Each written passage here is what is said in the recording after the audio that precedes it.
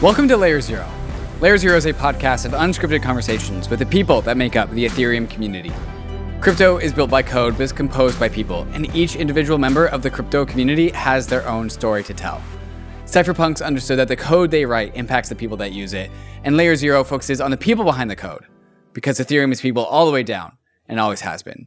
Today on Layer Zero, I'm speaking with Jiajun, who I'm sure I just butchered his name, but Jiajun previously worked in China during COVID and came to America a little bit thereafter.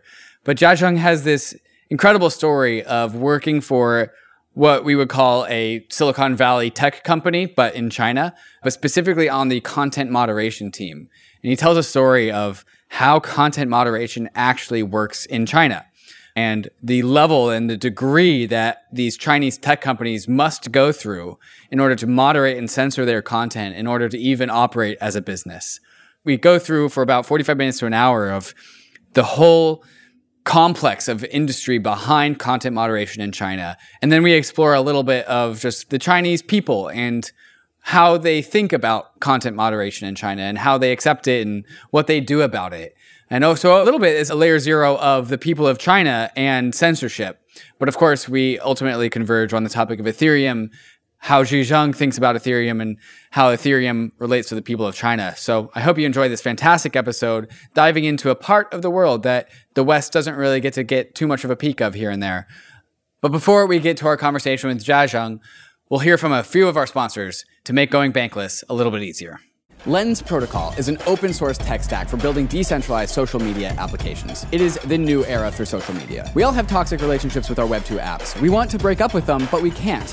These applications own our digital lives and all the relationships that we've made. We need to break through to a new paradigm of social networking applications that we control rather than them controlling us. Lens isn't a social media app, it's a protocol to let 1,000 Web3 social apps bloom. Lens is a permissionless and transparent social graph that is owned by the user. In crypto, we say not your keys, not your crypto, and on Lens, we say not your keys, not your profile. With Lens, your followers go with you to whatever social media application you want to use. And instead of being trapped by an algorithm chosen by that app, Lens lets you choose the way you want to experience your social media. Lens is the last social media handle that you'll ever need to create. So in order to get started, there is a secret code word in the show notes. Enter that code word in the Google form linked, and you'll be well on your way to entering the world of Web3 social. The Brave browser is the user-first browser for the Web3 internet, with over 60 million monthly active users. And inside the Brave browser, you'll find the Brave wallet, the secure multi-chain crypto wallet built right into the browser. Web3 is freedom from big tech and Wall Street, more control and better privacy, but there's a weak point in Web3, your crypto wallet. And most crypto wallets are browser extensions, which can easily be spoofed. But the Brave wallet is different. No extensions are required, which gives Brave browser an extra level of security versus other wallets. Brave wallet is your secure passport for the possibilities of Web3, and supports multiple chains, including Ethereum and Solana. You can even buy crypto directly inside the wallet with Ramp. And of course, you can store, send, and swap your crypto assets, manage your NFTs, and connect to other wallets and DeFi apps. So whether you're new to crypto or you're a seasoned pro, it's time to ditch those risky extensions, and it's time to switch to the Brave wallet. Download Brave at brave.com/bankless and click the wallet icon to get started. Arbitrum is an Ethereum Layer 2 scaling solution that is going to completely change how we use DeFi and NFTs. Some of the coolest new NFT collections have chosen Arbitrum as their home, while DeFi protocols continue to see increased liquidity and usage. You can now bridge straight into Arbitrum from more than 10 different exchanges, including Binance, FTX, Huobi, and Crypto.com. Once on Arbitrum, you'll enjoy fast transactions with cheap fees, allowing you to explore new frontiers of the crypto universe. New to Arbitrum, for a limited time, you can get Arbitrum NFTs designed by the famous artists Ratwell and Sugoi for joining the Arbitrum Odyssey. The Odyssey is an 8-week-long event where you complete on-chain activities and receive a free NFT as a reward. Find out more by visiting the Discord at discord.gg/Arbitrum. You can also bridge your assets to Arbitrum at bridge.arbitrum.io and access all of Arbitrum's apps at portal.arbitrum.one in order to experience DeFi and NFTs the way it was always meant to be: fast, cheap, secure, and friction-free. What's up, Jiajun? How's it going? Hey, David. I'm good. How are you? I'm doing really good. You have a fantastic story that I definitely want to get into, but maybe just to tell the Bankless listeners, the Bankless audience who you are, could you just tell us, who are you? Hi, Bankless fans. I'm also a huge Bankless fan. Good question. I would consider myself as a huge fan of Ethereum first, and I get into Ethereum like most of us, maybe during the DeFi summer. After that, I'm really passionate about the Ethereum overall. So I hang out with a bunch of friends on crypto Twitter every day. I would consider myself a huge fan of Ethereum. And nowadays I'm trying to be a builder, trying to build a smart contract wallet that support EIP ERC-437. Before Ethereum, I was a product manager at Meituan. It's like a Uber Eats in the US. Also, I'm a product manager at ByteDance, the parent company of TikTok. Mm-hmm. ByteDance, the parent company of TikTok. And I believe that's where the super interesting parts of your background, I think that a lot of the people in the West won't be familiar with, and part of the reason why I want to pull you onto the show today. Can you tell the listeners a little bit more? What is ByteDance, other than just being the parent company of TikTok? Well, like, what do they do? Okay. ByteDance is like Facebook in the US. So their main business consists of a few parts. First is the TikTok that everybody use. TikTok is the name, the brand they use in the West. And in China, they use another brand called Douyin. This is where their most revenue comes from. And they also have another news aggregator app, Headline Daily, which is like how their business started from, which aggregate huge traffic for them to also help them to get familiar with AI and recommendation algorithm for them to build the TikTok, the video business later today. And that really seems to be kind of the new meta in a lot of these apps that are coming about these days. Is it's really the power of that recommendation algorithm, TikTok especially, that has really elevated some of this newer generation of TikTok apps or TikTok-like apps or these newer generation of apps in general.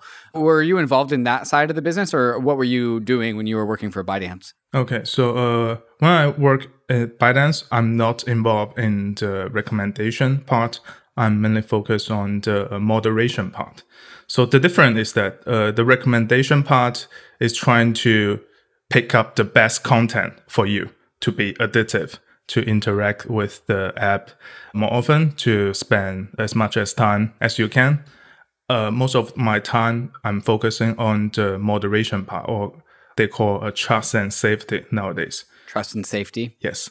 Our job is mainly to censor or moderate that kind of content that we don't want you to see, or we would like to let you see less. And so how is the company deciding what content to moderate? Was it like pornography, child pornography, or what was the categories of content that ByteDance would moderate? I think just like most of the Web2 company or content platform, there are several categories of content that they won't let the user see it. For example, the most common one is just spam. Like Twitter is doing terrible on anti-spamming. Yeah, the most part is spam, and also pornography. That's another huge part. Also, in terms of TikTok, they have huge amount of users that are like under 18. So child related, you need to be more sensitive about that kind of content. And also violence. For example, you're definitely not allowed to kill yourself or suicide or shoot someone and put some very bloody content online. That would be the most part. And for China and maybe some more restricted country like India or Middle East, we have some different kind of political specific rules that was not allowed to post. That part, the political specific stuff, would you say that that part is the difference between the content moderation in the Western apps like Twitter versus the content moderation apps that you would see out of China? Yeah, that's definitely the most different part. For example, in China, in order to let the company to survive, you are not allowed to let the user to use your platform to advocate any political disobedience, to have their own political agenda. All you can do is to be a good propaganda. You either allow the state to publish their own agenda, or you can only have some very like soft or entertainment content that is harmless. Okay, so how does an app actually detect political content that is against the political parties of the Chinese Communist Party, right? So like I'm assuming it's relatively easy to detect porn or nudity, for example. I feel like that's just a generic scanning of the video and seeing if it looks like an image that's banned. How does content moderation look like when it's something a little bit more just generalized, like political speech? How does that work? Oh, good question. Political content is, well, you can do it the hard way and the easy way. The easy way is, well, there are several ways for you to scan or to understand the content, right? So first is the graphic side. So like what's in this video. And for example, it's easy to analyze, for example, if there's a picture of the political leader, like President Xi Jinping. So if his picture is at some frame, then it's easy to detect. This part of the graphic will be recorded back to the moderator. So the moderator will take a look at this video to check whether it's spreading some political rumor or other things. They are discrediting the political leader. So this is the graphic part. You can detect what's in the video. Because, China, because of the Tiananmen Square protest massacre, they will censor like tank in June every year. This is from the graphic side. And sound is another huge part of a video, right? So will you speak during the video or what is the voice content in the video? So we will like use some voice detection technology to translate those voice into text. And then we will match those texts with some keywords to trying to understand what are you speaking. So if your speech hits some or match some keywords, then this part of content will be recorded and will be moderated.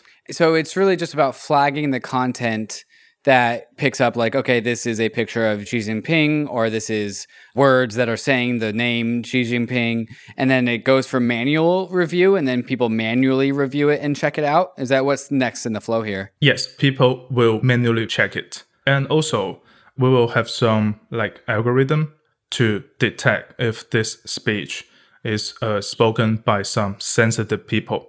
For example, like Dalai Lama or maybe Speaker Nancy Pelosi, I assume, recent days. So if there's any sensitive political celebrity that maybe you are not allowed to put their voice into the public platform. And so what would happen next if it was deemed that it needs to be censored? What does that censorship actually look like? Are we just deleting the videos, or what happens to these video files or audio files? So there are several options for the moderator or nowadays maybe the moderation system. They will automatically decide what to do next, depends on which kind of policy you apply or this content being applied to.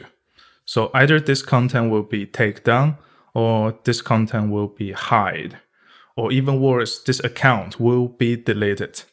How much of their resources have to go into doing this? Like, is this like a small part of their team? Is this like a large part of their team? Like, how much resource consumption does this take up? Huge. I would say maybe like 2 years ago, at least we have 20K to 30K moderators that is moderating the content. Wait, 20 to 30,000 individual employees that are doing this? Yes, they are spreading all around China. Like some are in the northern part, some in the southern part. We are just trying to build it base or system to handle the business.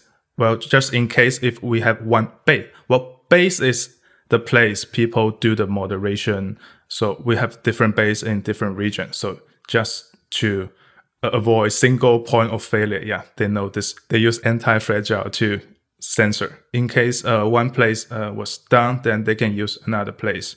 But usually daily work is pretty occupied since it's there are so many content and uploaded daily. Okay, so there's tens of thousands of people in multiple different spots all doing this content moderation. And you're saying that it needs to be having a very high uptime because the company ByteDance has to actually be ensuring that the content going out is appropriately filtered. Yes. Like telling me that like 20 to 30,000 employees are moderating content on it at daily given basis is like Damn, that's insane. I'm pretty sure that's more total employees than like Twitter has. And it's just doing content moderation. But also they're in multiple different geographic locations, so they can always remain. Why is it important that there are so many people that are like working on making sure that the content moderation uptime is like at 100%? Like, why so much energy is going into this? Well, this is how business can survive in the authoritarian country. It's a sad truth that you have to keep like 99.99% of uptime just to minimize the risk of leaking any political sensitive speech. Authoritarian regimes are very like fragile, even though like everything, they control the media, they control the army, they control even the land is state-owned. But they are so afraid that even we let the free media or free user content that got leaked, they might spread maybe the spirit of freedom. So the uptime must be very high. And there are often some unexpected events. For example, maybe some like fiber network was cut for some reason, but maybe one of our base will be down. So it will create a huge panic. Even the CEO or maybe one level down, at the executive, they will intervene.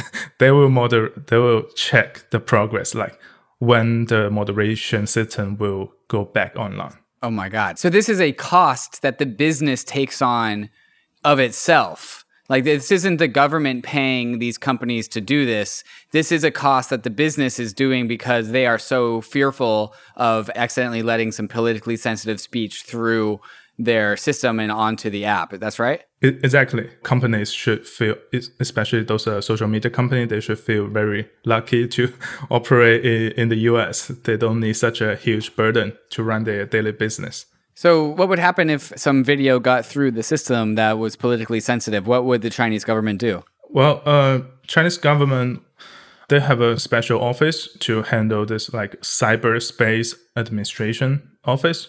They have several ways to monitor. They will like go through the social media like by themselves to check whether those social media platforms are following the rules, following the order. Another way is that they will receive some reports or like flag. So if they receive those, they will gather those cases they receive to send back to the social media company to ask why this content or this video about this specific issue was leaked, why you failed to stop it from spreading. Is there something in the laws of China, or is it just implied? As in, like, is it actually illegal to have politically sensitive speech out there from like an individual or business standpoint? Or is it just kind of implied that if you do this, the Chinese government is going to do bad things to you? Like, what's the actual legal precedent here? I don't think there's any legal precedent here. Well, the constitution of China is like the best. But, it's all comes down to the implement. They can always try to find some law to punish you.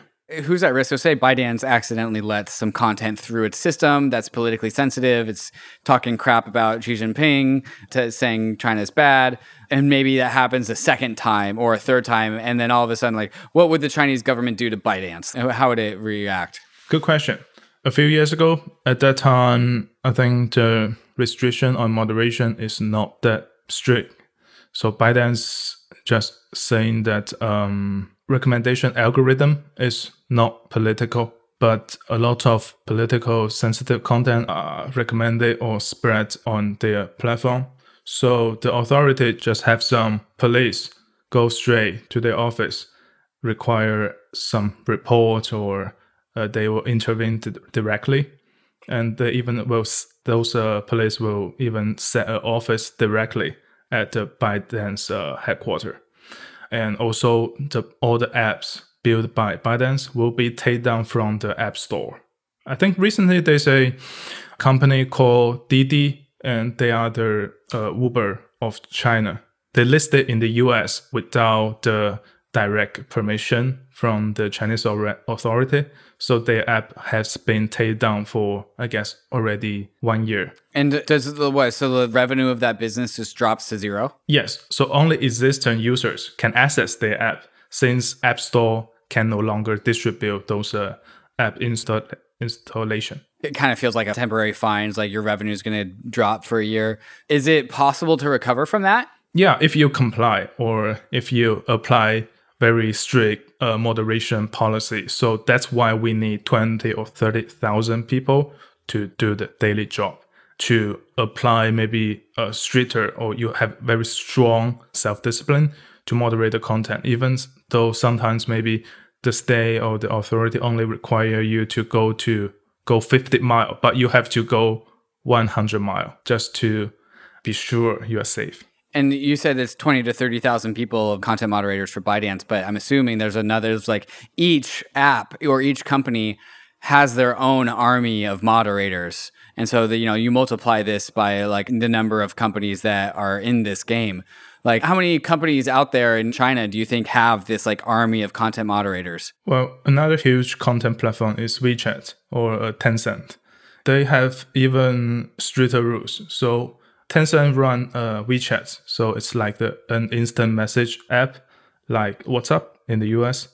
So if you criticize Xi Jinping or any leader in the WeChat group, the police can directly intervene and ask you to go to the police office to have a cup of coffee. It's that kind of serious. And is that because WeChat reported the text message or the message to the authorities saying, hey, this person just said something negative about the government? I think even the local police, they have direct access to moderate like what's happening in the local area. Since your WeChat account is linked to your cell phone, your phone number, so they can reach out to you easily. Yeah, you don't even need the Tencent to that kind of like reporting stuff. The local police will do it themselves. Okay, so ByteDance has like 20 to 30,000 content moderators. Maybe something like Tencent has 30, 40, 50,000 moderators. I think if you add up a number of apps, we're going to quickly get past 100, maybe 200,000 content moderators. If you add them all up, maybe way more. At some point, the topic of like automation comes into play because that's really expensive. Like that's 100 to 200,000 content moderators that are manually scouring content. How does this thing scale out? Is China trying to make this thing automated so we can start saving some costs? Yeah, that's where AI play the roles. We always say like AI goes to the left and crypto goes to the right. So AI is kind of like a tool that's authoritarian regime since it can easily to figure out the pattern, so they can figure out like what kind of content it is. So other companies are heavily using the AI model to help the moderator to be more efficient, finding out the content we don't like. And so where does this go when the AI algorithms get really, really, really good at their job? And imagine we don't need so many content moderators. It's just so effectively streamlined. Are people concerned about the logical conclusion of this? What do you mean? How good at its job is the AI content moderation? Is it really good? Well, it really depends on what kind of content you are trying to moderate. For example, if you pull out a gun and put it in front of the camera, then it will be detected easily within seconds. And this kind of a frame or this kind of graph will be reported and goes to the moderator. But most of the company are trying to find a good balance between user experience and compliance. So that's why they are hiring so many moderators to do the manual check. Yeah, of course, you can use AI to do the automation, but there's a trade-off. If there's a huge mistake, then maybe a lot of content will be deleted and a lot of account will be banned. So it's hard to find those balance. But I guess they are getting better on this gradually.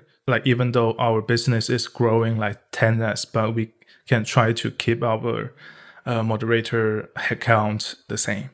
Rocket Pool is your decentralized Ethereum staking protocol. You can stake your ETH in Rocket Pool and get our ETH in return, allowing you to stake your ETH and use it in DeFi at the same time. You can get 4% on your ETH by staking it with Rocket Pool, but you can get even more by running a node. Rocket Pool is the only staking provider that allows anyone to permissionlessly join their network of validating Ethereum nodes. Setting up your Rocket Pool node is easier than running a node solo, and you only need 16 ETH to get started. You get an extra 15% staking commission on the pooled ETH that uses your node to stake. You also get RPL token rewards on top. So if you're bullish ETH staking, you can boost your yield by adding your node to the decentralized Rocket Pool network, which currently has over 1,000 independent node operators. It's yield farming, but with Ethereum nodes. You can get started at rocketpool.net, and you can also join the Rocket Pool community in their Discord. You can find me hanging out there sometimes in the chat, so I'll see you there. ZK Sync is an Ethereum Layer 2 network that is pushing the frontier of high-performance blockchains that don't compromise on security or decentralization. ZK Sync has combined the power of zero-knowledge rollups and the Ethereum virtual machine, enabling developers to build the greatest Web3 projects possible,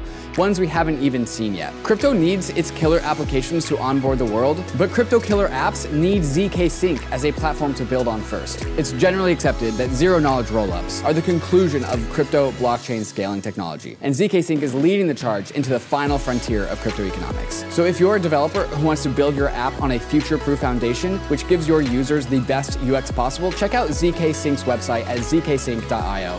And yes, there's also going to be a token, so give them a follow on Twitter too, at ZKSync.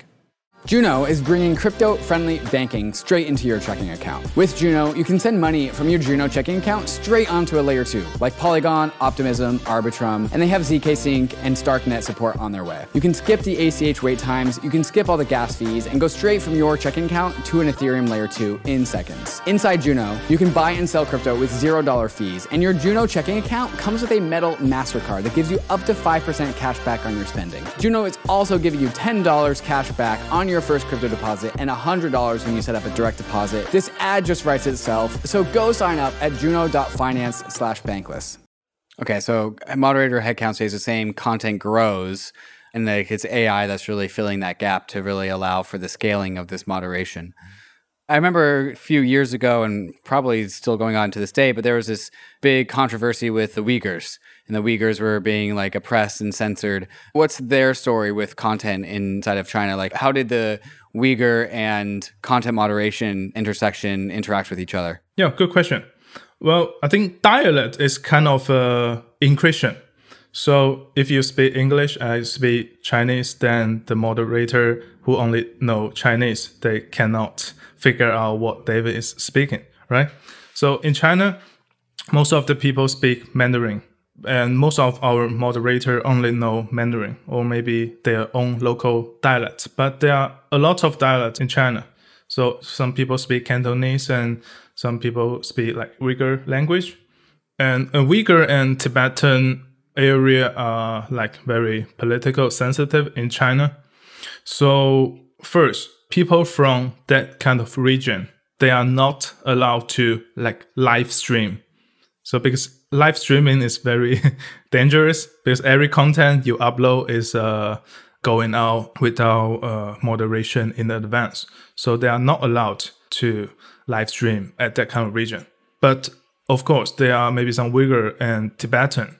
They live in the Chinese mainland, like in Beijing and Shanghai. They can continue to live stream. But whenever they speak the local language, their live streaming will be stopped because the moderator cannot understand what they are saying. So it put a huge risk to the platform. If we cannot understand what they are speaking, then what if they say something politically sensitive? Then maybe our platform will be in trouble. So yeah, people just brutally stop all their live streaming or even some video content that speak in some Uyghur or Tibetan language. I encountered one case during my work at ByteDance.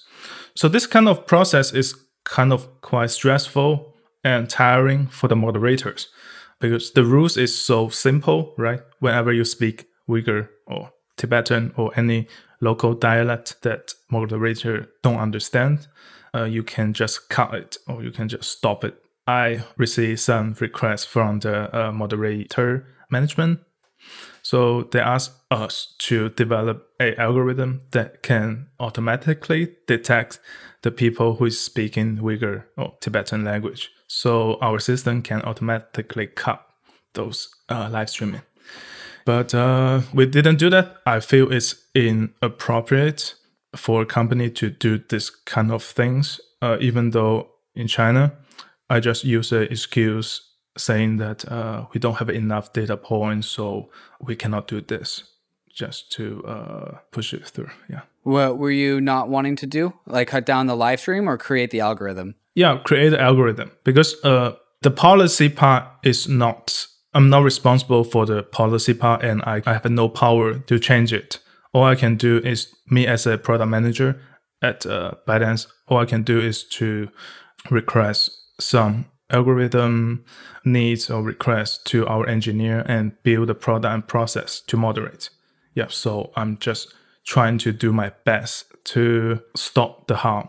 Were you like in protest? As in you're saying that you are not going to take part in building this algorithm? Yeah, it's not a protest. It's more like a passive way to trying to not do some dirty job. Sure. But if you did that job get finished anyways? I'm assuming if you didn't do it, somebody else would. Yeah, I guess they just believe what I say to them because we don't have enough data. Because, algorithm require huge amount of data to be more precise to be more precise. If you don't have enough data, then you can easily make a mistake, so it's not usable. Okay, so you were just saying that we don't have enough of like audio data of the Uyghur language to be able to put this into an algorithm? Exactly. And was that true? No. I mean, for a big company, if you really want to do something, you can always do something. It's just about the cost. Like, how badly do you want to do something? Right. Did other tech companies do this, as in automatically take down the live streams of people who spoke Uyghur? To my knowledge, no. Do you know why they haven't had that ability yet? I'm not sure. I don't know how other companies do this kind of product and process stuff. One thing that stands out to me is that the tech companies, the private sector, if you can really call it the private sector in China, it wasn't done out of racism. It was done out of a need to be compliant. And so like it wasn't like there's this systemic racism against the Uyghurs. It's just that the private sector has this fear of accidentally putting out politically dissident content. And it just so happens that they weren't able to moderate the Uyghur language. My mind goes to, well, then if that is the policy, that really forces a lot of China to stick to like the conventional dialects, like traditional or conventional Mandarin. I'm assuming there are thousands and thousands of dialects in China, or at least a very large number. Does that kind of mean that the smaller, more peripheral dialects get more oppressed than like the more canonical like languages? And if you are like a speaker of a smaller dialect, you don't have the same access and services that you do if you speak Mandarin. Is that a fair assumption? Yes, that's true. Nowadays, most of the kids grow up speaking Mandarin, even in school. So they only speak their own local dialects at their own house. Yeah, I think gradually people are speaking more and more Mandarin, even at home. And is that an explicit desire of the Chinese government, as in they want to funnel everyone into this like same homogenous culture? I would think so. Yeah, of course, this have a lot of huge benefit because people in the same region can communicate better, easily. And it's also easier for the government to control because they're always trying to moderate what people are thinking, what people are speaking. Yeah, if you use another encryption or English algorithm or like local dialect, then it's hard to govern. Is there any sort of sentiment? Do the Chinese people like this, or do they accept this, or like what is the positive to negative sentiment of the Chinese people about like this extreme level of like content moderation? Well, good question. Of course, nobody like it. It's like universally accepted that no one likes it. Yes, no one likes it. You always feel frustrated whenever the thing you post got deleted or the thing you retweet got deleted. So Chinese people become like really good first at self-moderating. We know what to say and we know what should not say. And if we really want to say something that is not allowed, we will create our own language to describe it. And everybody just know that the meaning. So yeah, this is one thing, how to express yourself in such a harsh environment. And also, we know when to save the content that will be possibly censored. So we always screenshot everything. Whenever there's a hot take or popular article regarding maybe some social event or criticizing the government, then people will automatically screenshot it and share it in different kind of media. Because they think that it might get taken down, so they want to save it themselves? Yes, it's like everybody become a node in the crypto world. Right, they will just download those content into their local device and maybe post it or share in their small distribution channel with their friends, family. Right, they make the data sharing more decentralized. Is like the hot take or popular article, is that like a code word for this is politically dubious content, so you better like perk up your ears? Yeah, I think people are just very sensitive, especially after the COVID. People have experienced a large scale of a harsh content moderation. So people know what to say and what to save. And so is there any sense of like the people pushing back against this? So if you're telling me that there's like this alternative language, like a secret language out there that like is used on social media to indicate something, and that indication is like, oh yeah, you should take a screenshot of this, or maybe you just want to like pay attention to this a little bit more. Does that mean that like the general populace is like finding ways to explicitly push back against this censorship?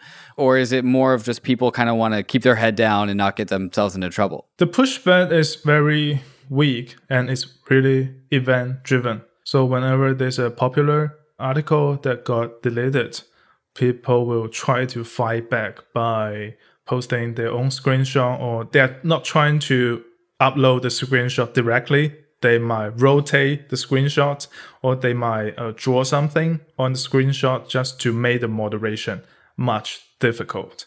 Or they will use their like local dialect to translate the original article so that it's even more difficult to moderate. Is it dangerous to do this? In general, it's not. Yeah, it's not very dangerous to spread the content since you are not the original creator of this content. Interesting. But if you are the aggregator, you aggregate all the content and share it to the public, then you will be arrested. And there are already several young people that already been arrested for aggregating and spreading those content. What does it mean to get arrested? Do you go to jail for like a week, a month, a year? For what I know, that those people have been arrested and waiting for the sentence.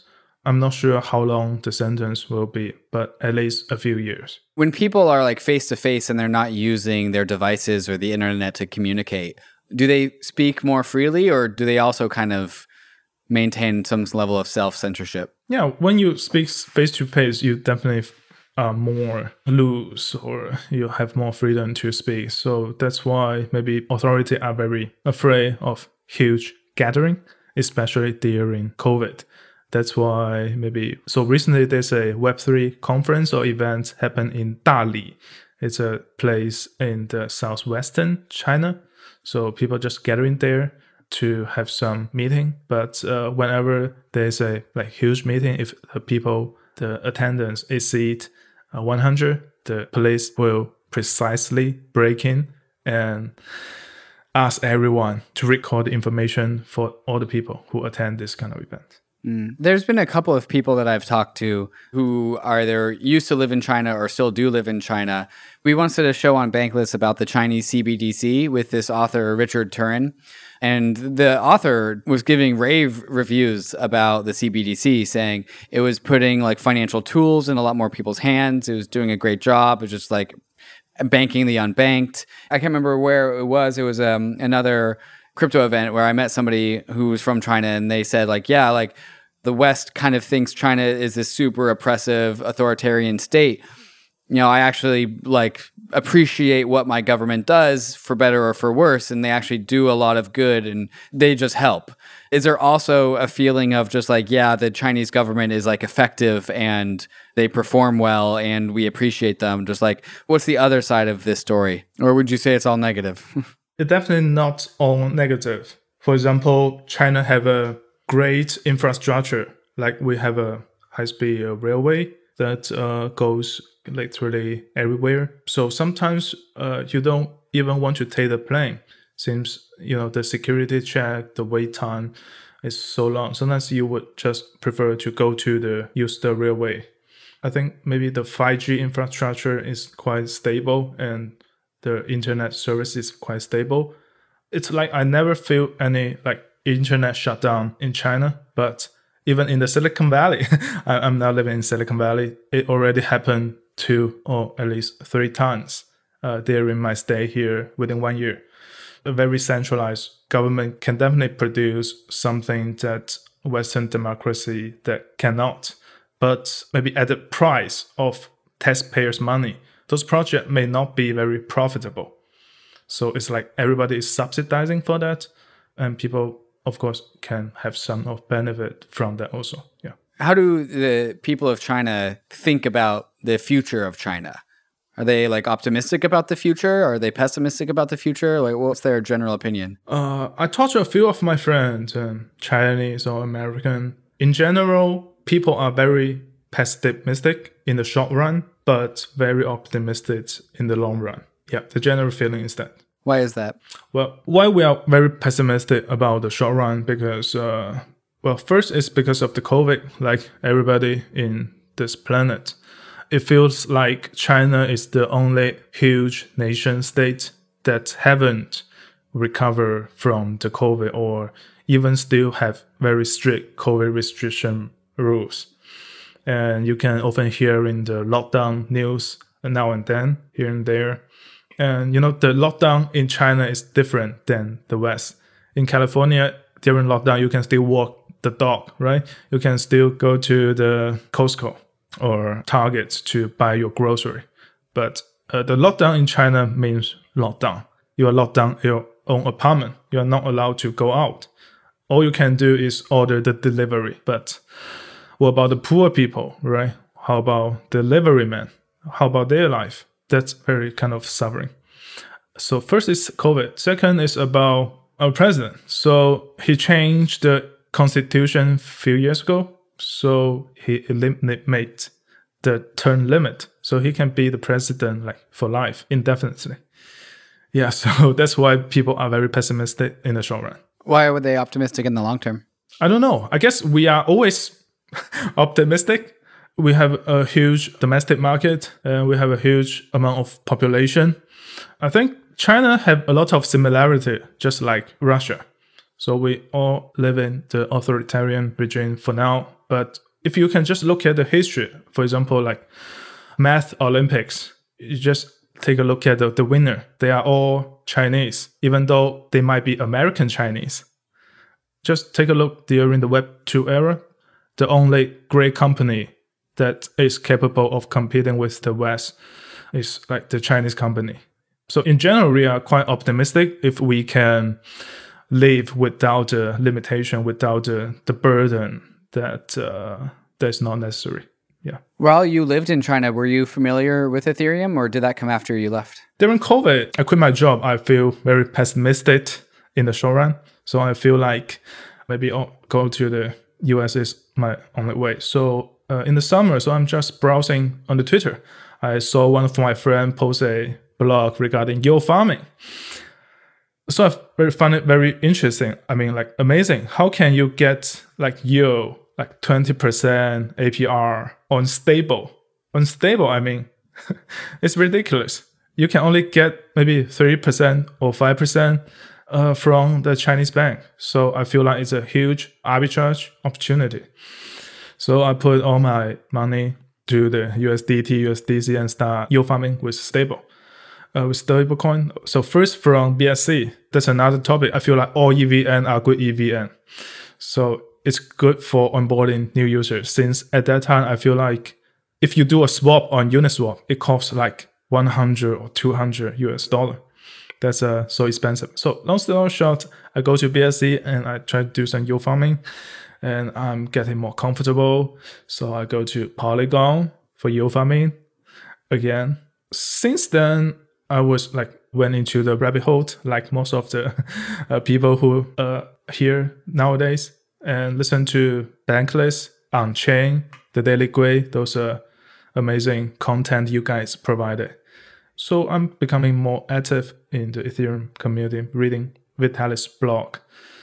Yeah, this is how I get into Ethereum. How did you think about, or do you think about the intersection of your previous job at Binance and Ethereum? How do you think those things relate? Was that something you were thinking of while you were going down the rabbit hole? Yes, I think it's a huge difference about these two worlds. So what I did in Binance is moderation or censorship, to be more precise. But Ethereum is anti-censorship. So I feel like my work in the crypto space, in the Ethereum ecosystem, is feel like a redemption. I'm trying to redeem my sin. I'm trying to save myself from my past dirty work. I think there are only two things in the world that authoritarian regime that cannot censor. So one is Bitcoin, of course, and second is Ethereum. Especially when Ethereum go to, after the merge, it's unstoppable. I guess that's why I love Ethereum so much, since it's focused so much on the decentralization and anti-censorship. So I feel like it's a good fit. And especially my work, after my work in Binance, I appreciate the feature of anti-censorship a lot more than other people, maybe especially the people live in the US. Maybe the most difficult things you ever experience is deplatforming Trump, even though I think it made sense, but it's still a big shock for a lot of people. What about the general Chinese populace? Is there positive pro-crypto sentiment among the people, or neutral, or what's the people's thoughts on Bitcoin and Ethereum in China? I think for the general public, the sentiment would be quite similar, no matter in the West or in the China. There are still a lot of speculation going on. People really don't understand the fundamental. They always consider cryptocurrency as a replacement for fiat, which it doesn't make sense unless it's stable coin. And especially, I think Chinese government send out those kind of propaganda every year, telling people to avoid to touch the cryptocurrency, and cryptocurrency is a scam.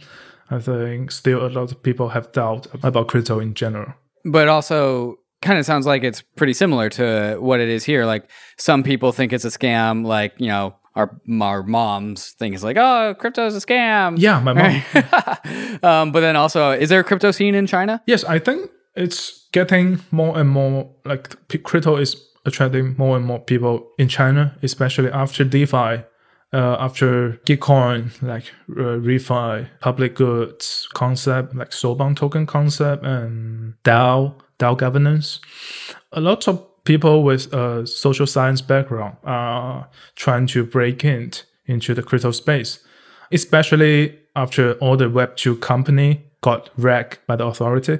So it's getting difficult for young people to have a good job in the Web2 world. So people are escaping or running to the crypto for various reasons. Beautiful. Well, Jiajun, now that I have you on Bankless, is there anything, any message that you have for the Bankless Nation? Anything you want to say? Yeah, I think I have a few things to say. Well, first, read Vitalik's blog. That's very important. That's the best source you can get to help you to understand crypto, help you to understand Ethereum.